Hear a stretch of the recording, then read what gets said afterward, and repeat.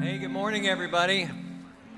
Good to see all of you. Good to welcome you to our 1045 service. Good morning to all you folks across the street at the video venue and to all you folks that are joining us online, wherever you might be. We're so thrilled to have you be a part of this Sunday morning 1045 service.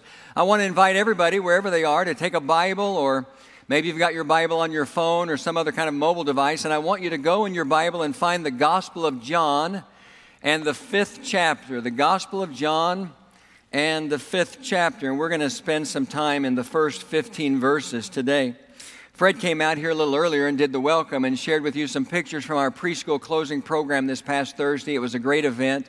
We have a great preschool here, great preschool director in Rio Grande, and great preschool teachers, great staff. We appreciate them so much.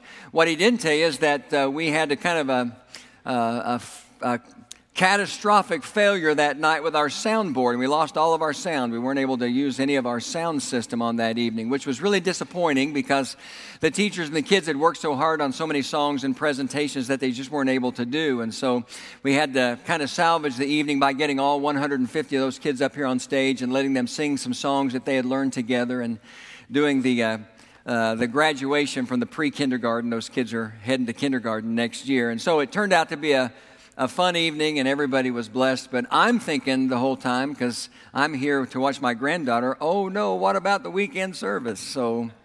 But fortunately, and the only reason why I bring this up is I want to just give a public shout out. Fortunately, we have a great relationship with a church up on the north side of Indianapolis, and I want to give out a shout to the Northview Church up in Carmel, because they have a soundboard exactly like the one that we use, and they have let us borrow one that they have this weekend, and so we really appreciate that. How many of you know it's great to have good Christian friends when you're in trouble? Somebody say amen to that.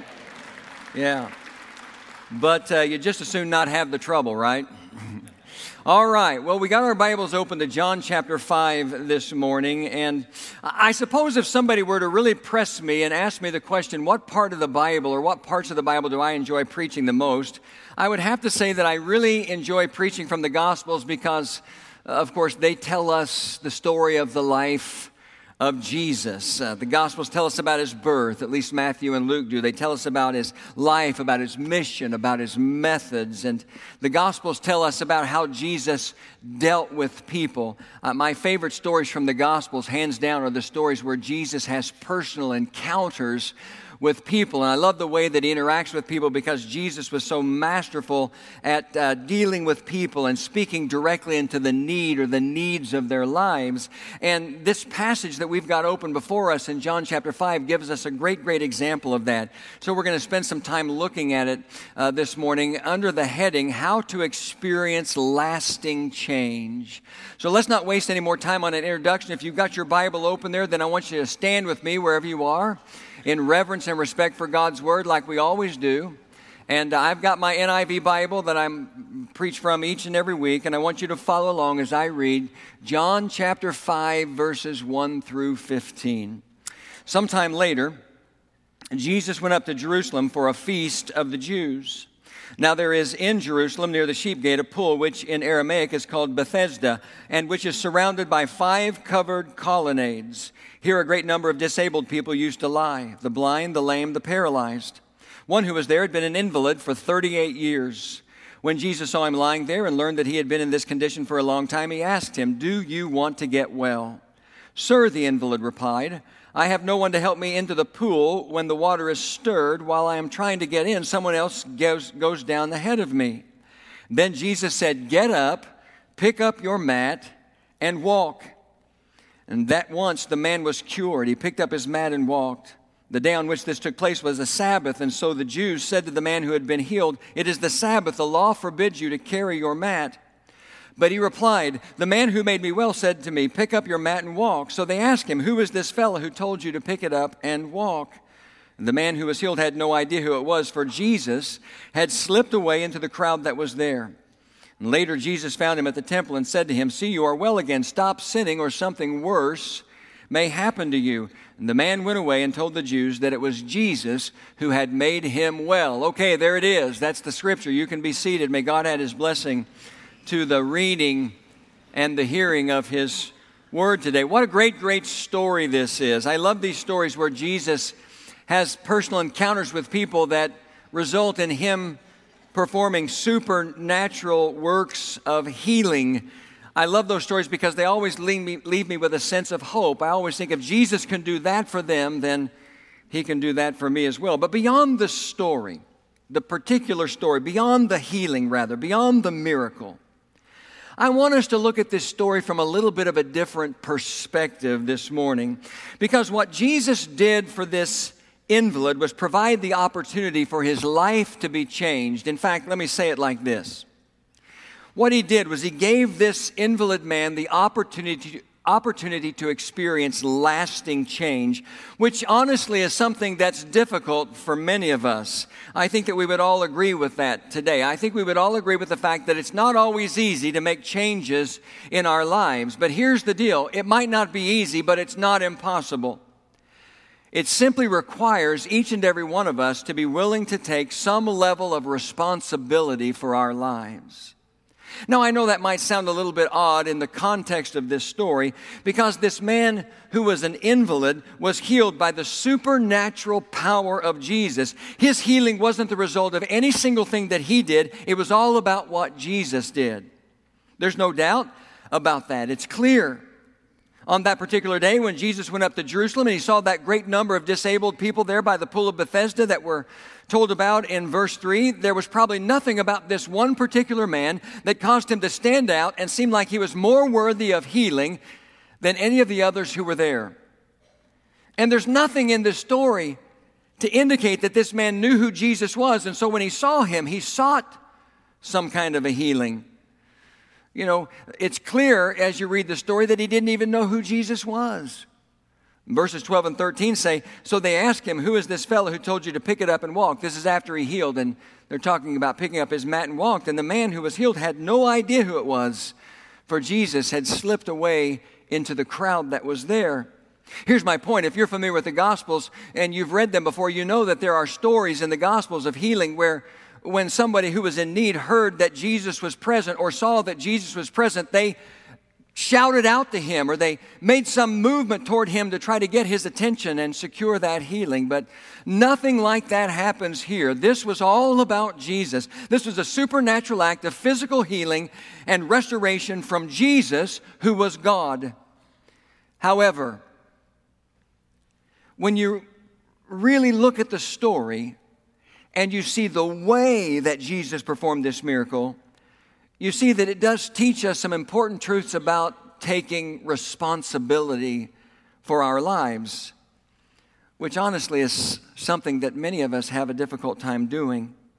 So what I want to do this morning, and it won't take us a long time, but what I want to do this morning is we've read the passage, we've read the story. I want us to begin to work our way through the story, and as we do, I'm going to share with you from the story 4 important truths related to how we can experience lasting change in our lives. And here's the deal. All of these truths revolve around the need on our part to take some level of responsibility for our lives. So if you're taking notes, I want you to write down next to number 1, just a single word. This is where we'll begin. I want you to write down the single word, admit. Admit. That's where we start. We started the story. We read the story. Jesus goes up to Jerusalem for a feast, and He goes near the sheep gate, which, by the way, is just a small opening on the north wall of the city of Jerusalem. And there He finds this pool that's called the pool of Bethesda. Bethesda is an Aramaic word. Just as a point of reference, the word literally translated means outpouring or house of outpouring. And there is a large group of disabled people that are gathered around this pool. Now, I want to point out something to you. I've got my Bible open, as I said, to John chapter 5, verses 1 through 15. I've got my NIV Bible, and here's the deal. As I read John chapter 5, verses 1 through 15 in my NIV Bible, there's no verse 4. I want you to look at your Bible and see if it's the same way. There's no verse 4. Is that the way for you? Just go like this if it is. I see some positive responses there. And so the question is, why? Why is there no verse 4? Why do we skip from verse 3 to verse 5 in the story? Well, here's the deal. The truth is that when the New Testament was translated from the oldest, most reliable Greek manuscripts, they did not include the latter part of what some Bibles translate as verse 3 and all of verse 4.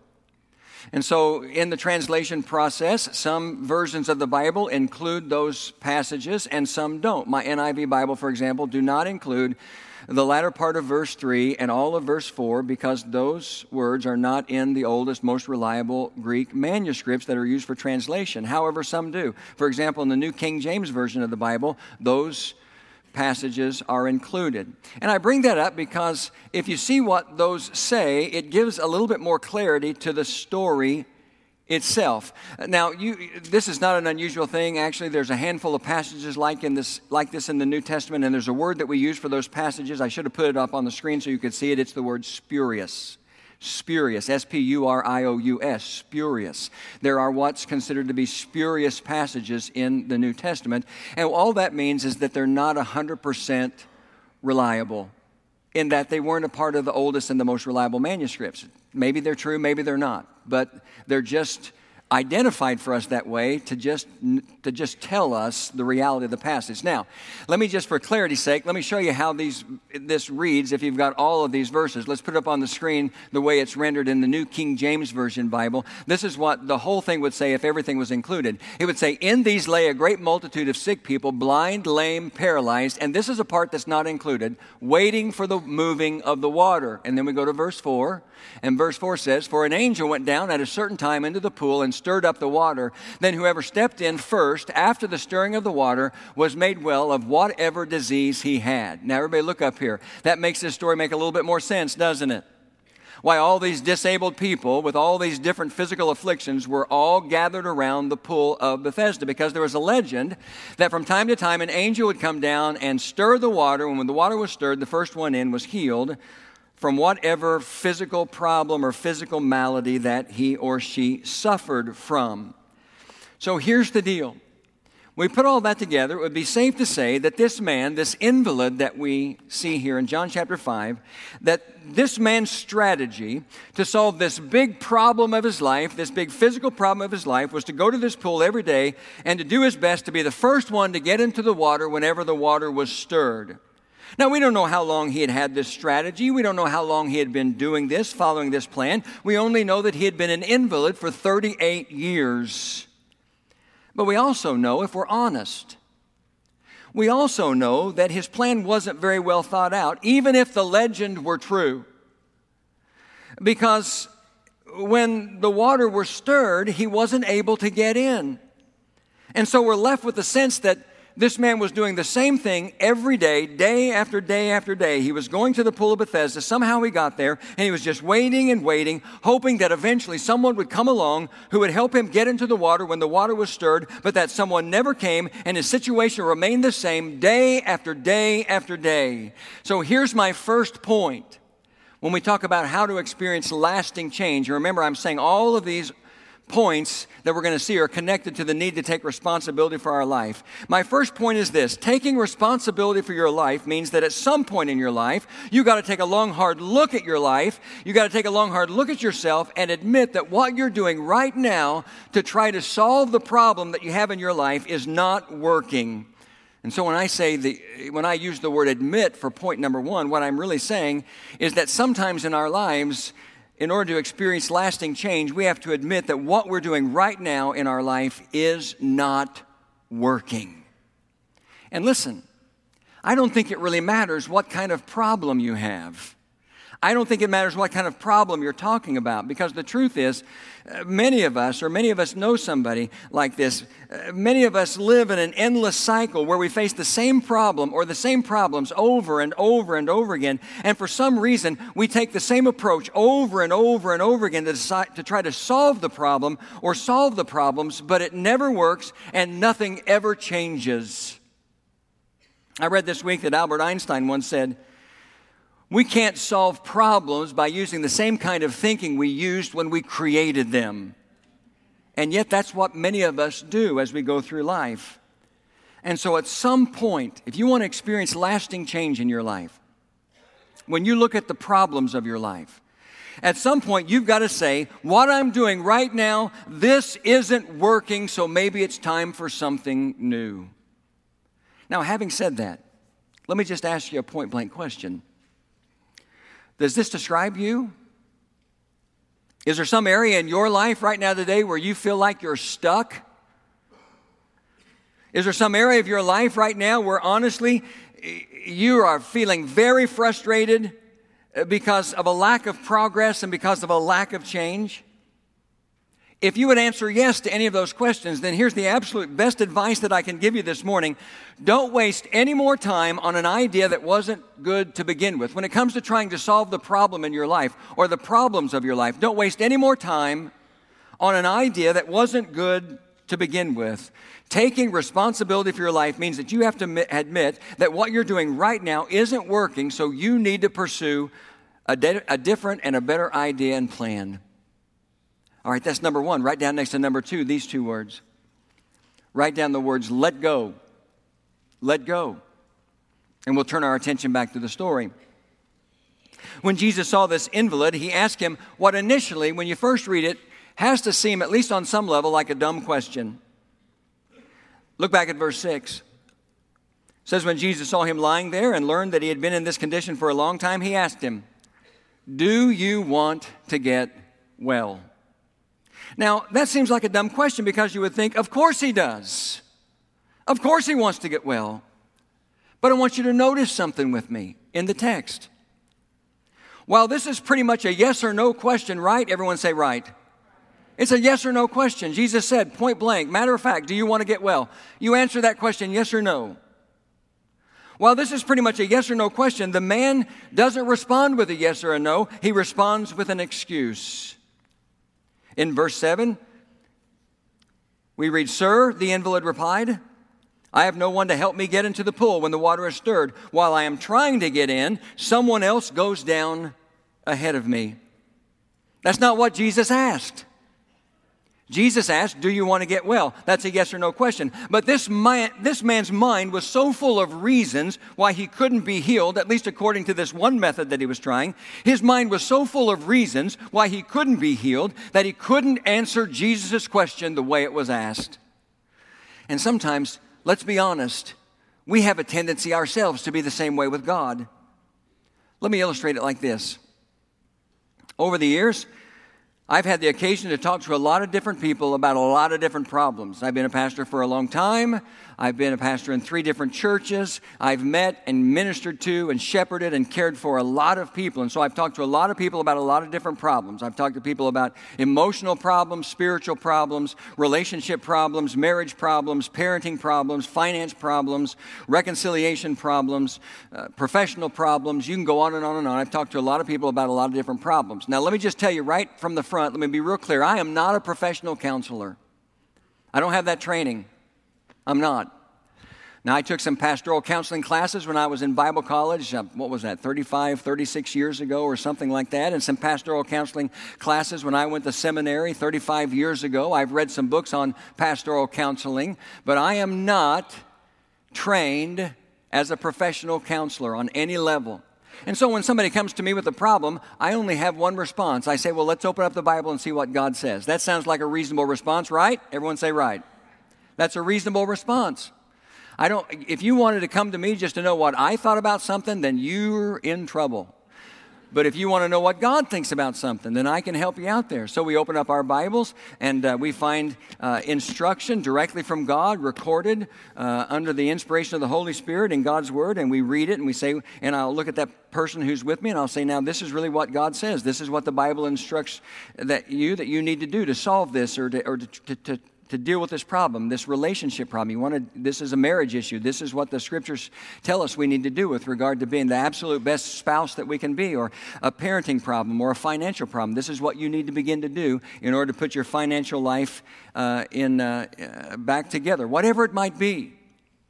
And oftentimes, whenever I do that, I get the same response. I just get one excuse after another from whoever it is that I'm dealing with as to why they can't do what God says they need to do. And that's a problem. Because listen, when we take that approach with regard to the problems of our life, when we take the approach of making excuses of why we can't do what we need to do, here's what ends up happening. We ultimately, at some point, begin to nurture those excuses because they give us permission to stay the way that we are. we begin to nurture those excuses. What does that mean? We begin to embrace those excuses. We begin to let those excuses get deep down inside of us. We begin to let those excuses to be our first line of response when it comes to a problem, because hanging on to those excuses give us permission to stay the way we are and never make any changes, never solve our problems, and never move forward in our lives, to stay stuck for the rest of our lives. And you can't do that. And so if there's some area of your life where you need to make a commitment to do what God says so that you can turn that part of your life around, and yet you just keep making excuses that give you permission to stay right where you are, then with regard to that problem, I'm going to ask you the same question that Jesus asked that invalid. Do you want to get well? Honestly. Do you really want to get well? Do you want things to change? Do you want to get well in your relationships? Do you want to get well in your marriage? Do you want to get well in your finances? Do you want to get well in your physical health? Do you want to get well in your professional life? Do you really want to get well? Stop making excuses that give you permission to stay right where you are, because here's the other thing that ends up happening. Our excuses ultimately give way to blame. And all of a sudden we find ourselves, with regard to the problems of our lives, all of a sudden we find ourselves saying, it's not my fault, it's my situation, or it's the economy, or it's my schedule, or it's my metabolism, or it's my spouse, or it's my parents, or it's my pastor, or it's my church, or whatever, you fill in the blank. Did you notice in this story that Jesus never once asked this man why he was in this predicament? Why? Because Jesus already knew. Never once in the story did Jesus ask this man why he wasn't able to get into the pool to receive the healing. Why? Because Jesus already knew.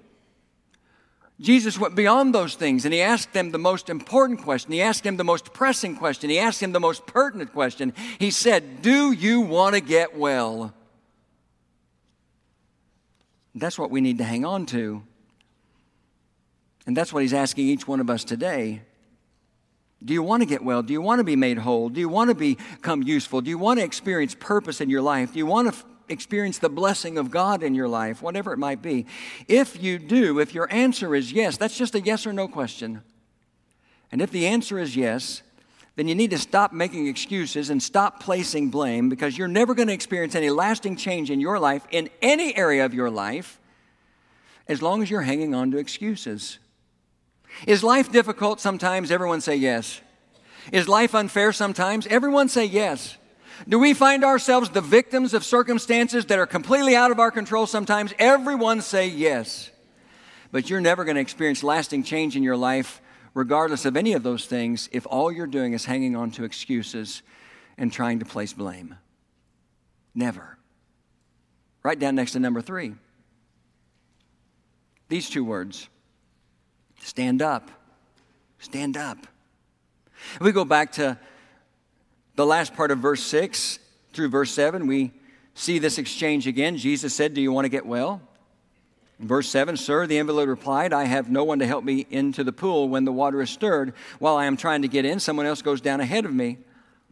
And then if we keep reading down through verse 8, in verse 8 we read, then Jesus said to him, get up, pick up your mat and walk. And so what did the man do? He did just that. He got up. But you know, honestly, he could have responded in a completely different way to Jesus. And I get the sense that sometimes many of us would have responded in a completely different way to Jesus. For example, when Jesus looked at this man, who, remember, has been an invalid for 38 years. When Jesus said to him, get up, take up your bed and walk, the man could have very easily looked at Jesus, just with great exasperation on his face, and say, excuse me, did you not hear what I just said? Every time the water is stirred, I don't have anyone to help me get into the pool. Do you really think that I would be lying here all these years if I could just get up and walk? He could have said that. That's how we respond sometimes. God tells us to do something. We don't think we can do it because we're stuck back in point number 2 with all of our excuses and with all of our blame. I've had this occasion with people before, and I'll open up the Bible like I was describing a minute ago, and I'll tell them, this is what God says with regard to this situation, this circumstance, this problem, or these problems in your life. And I've oftentimes had people respond in an angry way. I mean, not just exasperated or frustrated, but in an angry way, because they're like, you got to be kidding me. Haven't you been listening to what I've been saying? I can't do any of those things. But I want you to think about something with me. Here's what happened in this story. When Jesus looked at this man who had been an invalid for 38 years and told him to get up and walk, what really happened in that moment is that Jesus created an ultimate decision time for him. An ultimate decision time for him. And in that moment, what happened is this man who had been an invalid for 38 years had to decide, am I going to continue to lay here and nurture my excuses for the rest of my life, or am I going to take a bold step of obedience and try to do, for the first time, what 38 years of history has told me that I can't do? It was a decision moment for him. It was the ultimate decision moment for him. If you want to be a part of creating and experiencing some kind of lasting change in your life, and I have to believe that that's something that all of us wants, at least on some level in our lives, at least in some area of our lives, then you have to come to that same moment of decision. And when you come to that moment of decision, you have to realize that you're not going to be able to do what God asks you to do, what God needs you to do, what He commands you to do on your own. You're going to need His help. I don't believe in that moment this man who had been an invalid for 38 years was able just in his own strength to pick himself up and walk, to pick up his mat and walk, to do something that he hadn't been able to do for 38 years. I don't know exactly, I don't know precisely what it meant for him to be an invalid. I looked at that word and tried to do a little bit of a word study on it. In the original language of the New Testament, it's the Greek word akurao. That's what's translated invalid, akurao. And the closest definition I could find was somebody who was rendered void or somebody who was deprived of force. I take that literally to mean that the man did not have the power, the physical power, or the physical strength in and of himself to be able to stand up and pick up his mat and walk on his own. But he came to a decision moment. He decided he was going to do what Jesus said he needed to do. He was going to obey the command and the instruction of Jesus. He was going to take some responsibility for his life so that there could be change in his life. And when he did, Jesus responded by giving him the power and the strength that he needed to do exactly what he did, to stand up and to pick up his mat and walk. Think about this man with these withered legs. Think about what his legs would have been like, the condition of his legs after 38 years of being an invalid. But he received the power of God, the power of Jesus in that moment. In the moment when he chose to obey, he received the power of God and the power of Jesus to do what he was asked to do. And as a result, he was completely healed. He was walking around carrying his mat. He moved ultimately from the pool of Bethesda there to the temple, because that's where we read him encountering Jesus the next time. He was completely healed 100%. Now here's the question. In what area of your life is God saying to you, get up? Is there an area in your life right now when you're wallowing in some situation, some problem, or some group of problems that you've been dealing with for a long time? Is there an area like that in your life where honestly God is looking at you just like Jesus looked at that man that day in John 5 and he's saying, get up. Quit making excuses. Quit placing blame. Get up. If there is an area like that, then don't respond by saying, I can't, or I need someone else to help me. The right response is just to do exactly what he's calling you to do, because that's how you experience lasting change in your life. It's by taking responsibility for your own actions and taking responsibility for whether or not you're going to obey. And listen to me close, and you need to remember this. God is not going to tell you to do something like that. God is not going to tell you to get up in some area of your life where you're struggling and then not respond by providing His power to help you when you choose to obey. This is a part of what it means to live by faith. If you choose to take responsibility for your life and be involved with a personal encounter with God that leads to a lasting change, and you obey, you move forward, you take a step of faith, He's going to empower you so that you can do what you need to do. So we all need to just think about our lives for a moment. We need to decide if there's an area in our life where we need, through the power of God, to do, finally, once and for all, for the first time, whatever He's calling us to do. Write down next to number 4 these 2 words. Stay focused. Stay focused. Now, if we just continue chronologically through the text, you'll notice, beginning in the end of verse 9, that on the day on which this miracle took place was the Sabbath day. You know what that means? Do you know what that means? The Sabbath was a big deal in the Old Testament law. The Sabbath was the day of rest. The Sabbath was the day when you weren't supposed to do any work, when you were supposed to be very limited in your activities. It was a day of rest. That's how it was in the beginning when God created the world. But it had been taken and abused on all different kinds of levels by the Jews. And so it was a Sabbath day when this happened. And so in verse 10 says, the Jews said to the man who had been healed, it's a Sabbath. The law forbids you to carry your mat. By the way, just pause there for a moment. Isn't that amazing? Isn't that amazing? This man who had been an invalid for 38 years, who'd probably been lying at this pool for years and years and years trying to seek some healing, finally got this supernatural miracle in his life that enabled him to be healed, and the people that were around him, all they cared about was the fact that he was carrying his mat on the Sabbath day. Isn't that how it? That's how it is sometimes. Let's be honest. That's how it is sometimes when we're more religious than we are faithful. When we're more worried about rules and regulations than we are about people's lives and people's hearts. And so he kind of got some criticism. I don't want to talk about that right now. I'm going to come back to that in a moment. I want you to skip down and look at verses 14 and 15 with me, because in particular, it's in verse 14 where I see this idea of staying focused. In verses 14 and 15, this is what we read. Later, Jesus found him at the temple. I told you the man had moved from the pool of Bethesda to the temple. It says, later Jesus found him at the temple. Remember, Jesus had slipped out through the crowd. He found him at the temple and said to him, this is verse 14, see, you are well again. Stop sinning or something worse may happen to you. Verse 15 says, the man went away and told the Jews that it was Jesus who made him well. Let's talk about verse 14 for just a moment. That's kind of an amazing verse, isn't it? It's kind of puzzling. Jesus found this man a little bit later, and he said, stop sinning or something worse may happen to you. Now, here's the first thing that comes through my mind. Was this some kind of a threat? I don't think so.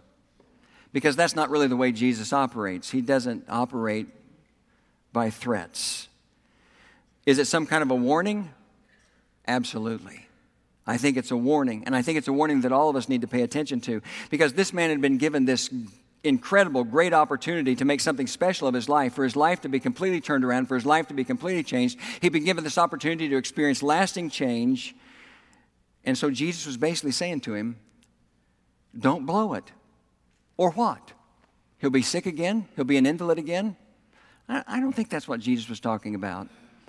You know, I think it could have been any number of things regard to a warning. You know, the Bible tells us, and I'm not going to spend any time talking about this, but the Bible does tell us in different places that there are times when sickness can be the result of sin. Did you know that? Sickness can sometimes be the result of sin. Now, I want you to listen to the 2 words I'm about to say next. Not always. Not always. Not always. Not always. That's not always the case. Just because somebody's sick or somebody has some kind of a physical problem or physical malady does not mean that there's some sin in their life. But the Bible says that sometimes that does happen. But you know what? There's a worse punishment than sickness for sin. And you know what that is? That's eternal separation from God. And that's what unrepentant sin leads to. But I don't even think those are the things that Jesus is inferring here in this passage. I think he's talking about something worse than this man being sick or being an invalid again. I think he's talking about something worse on a day in and day out practical basis, because I think what's worse than being sick and helpless and bedridden for 30 years is to be healthy and whole and brimming with potential and then wasting it all away by leading a meaningless, empty, selfish, sinful, excuse-making, blame-placing life. That's worse. And Jesus was basically saying, stay focused. Your life has changed. You've gotten this new opportunity. You and I have met in this moment of lasting change. Don't blow it. He's basically telling this man, from here on out, you need to make sure that you own your own behavior. You own your actions. You own your ideas. You own your thoughts. You own your words. You own your attitudes and your motives. And that's something that we all need to do. You know why? Because someday we're going to have to own the outcomes of all those things. And how much better is it for us to own those things today in a right way so that we don't have to own them in a negative way down the road? And so he's just giving this man a warning. Isn't this a great story? Somebody say yes. I mean, it's a great story of a supernatural act of healing on the part of Jesus, but it's more than that. It's a great story that shows us that we have a responsibility in the life that we live, the life that we embrace, and the life that we choose. We have to take responsibility for our lives. One last thing, let's just go back for just a second. Tyson, you go ahead and come and we'll close this part of the service. We'll go back to that whole aspect about this happening on the Sabbath.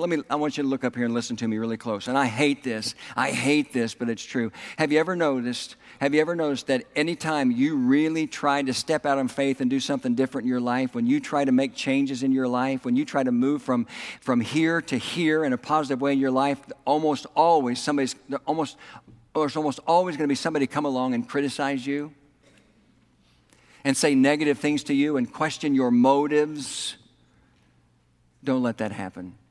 Whether it's our enemy, the devil, who tries to do that all the time, or whether it's some well-meaning, well-intentioned Christian, or whether it's some person who just doesn't understand what's going on in your life, don't let somebody ever distract you from doing what's right.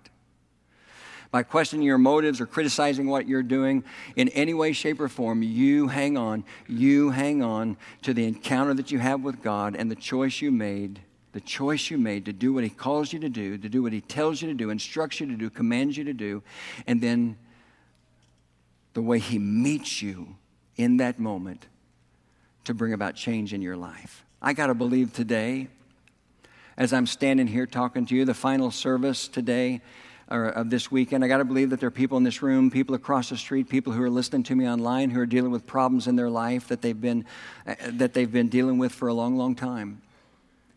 Listen to me. You need to admit that what you've been doing to try to solve those problems isn't working. You need to pursue a better idea and a better plan. And you need to let go of all the excuses and all the blame that you put on other people to try to give yourself permission to never change in your life. And you need to get up. You need to stand up. You need to do what God has called you to do and told you to do. And you need to trust that when you're willing to do that, He's going to meet you and empower you to do exactly what He's asked you to do. And then you need to stay focused, because that's how you experience lasting change in your life. And you need to commit to living a life that brings Him honor and glory every single day.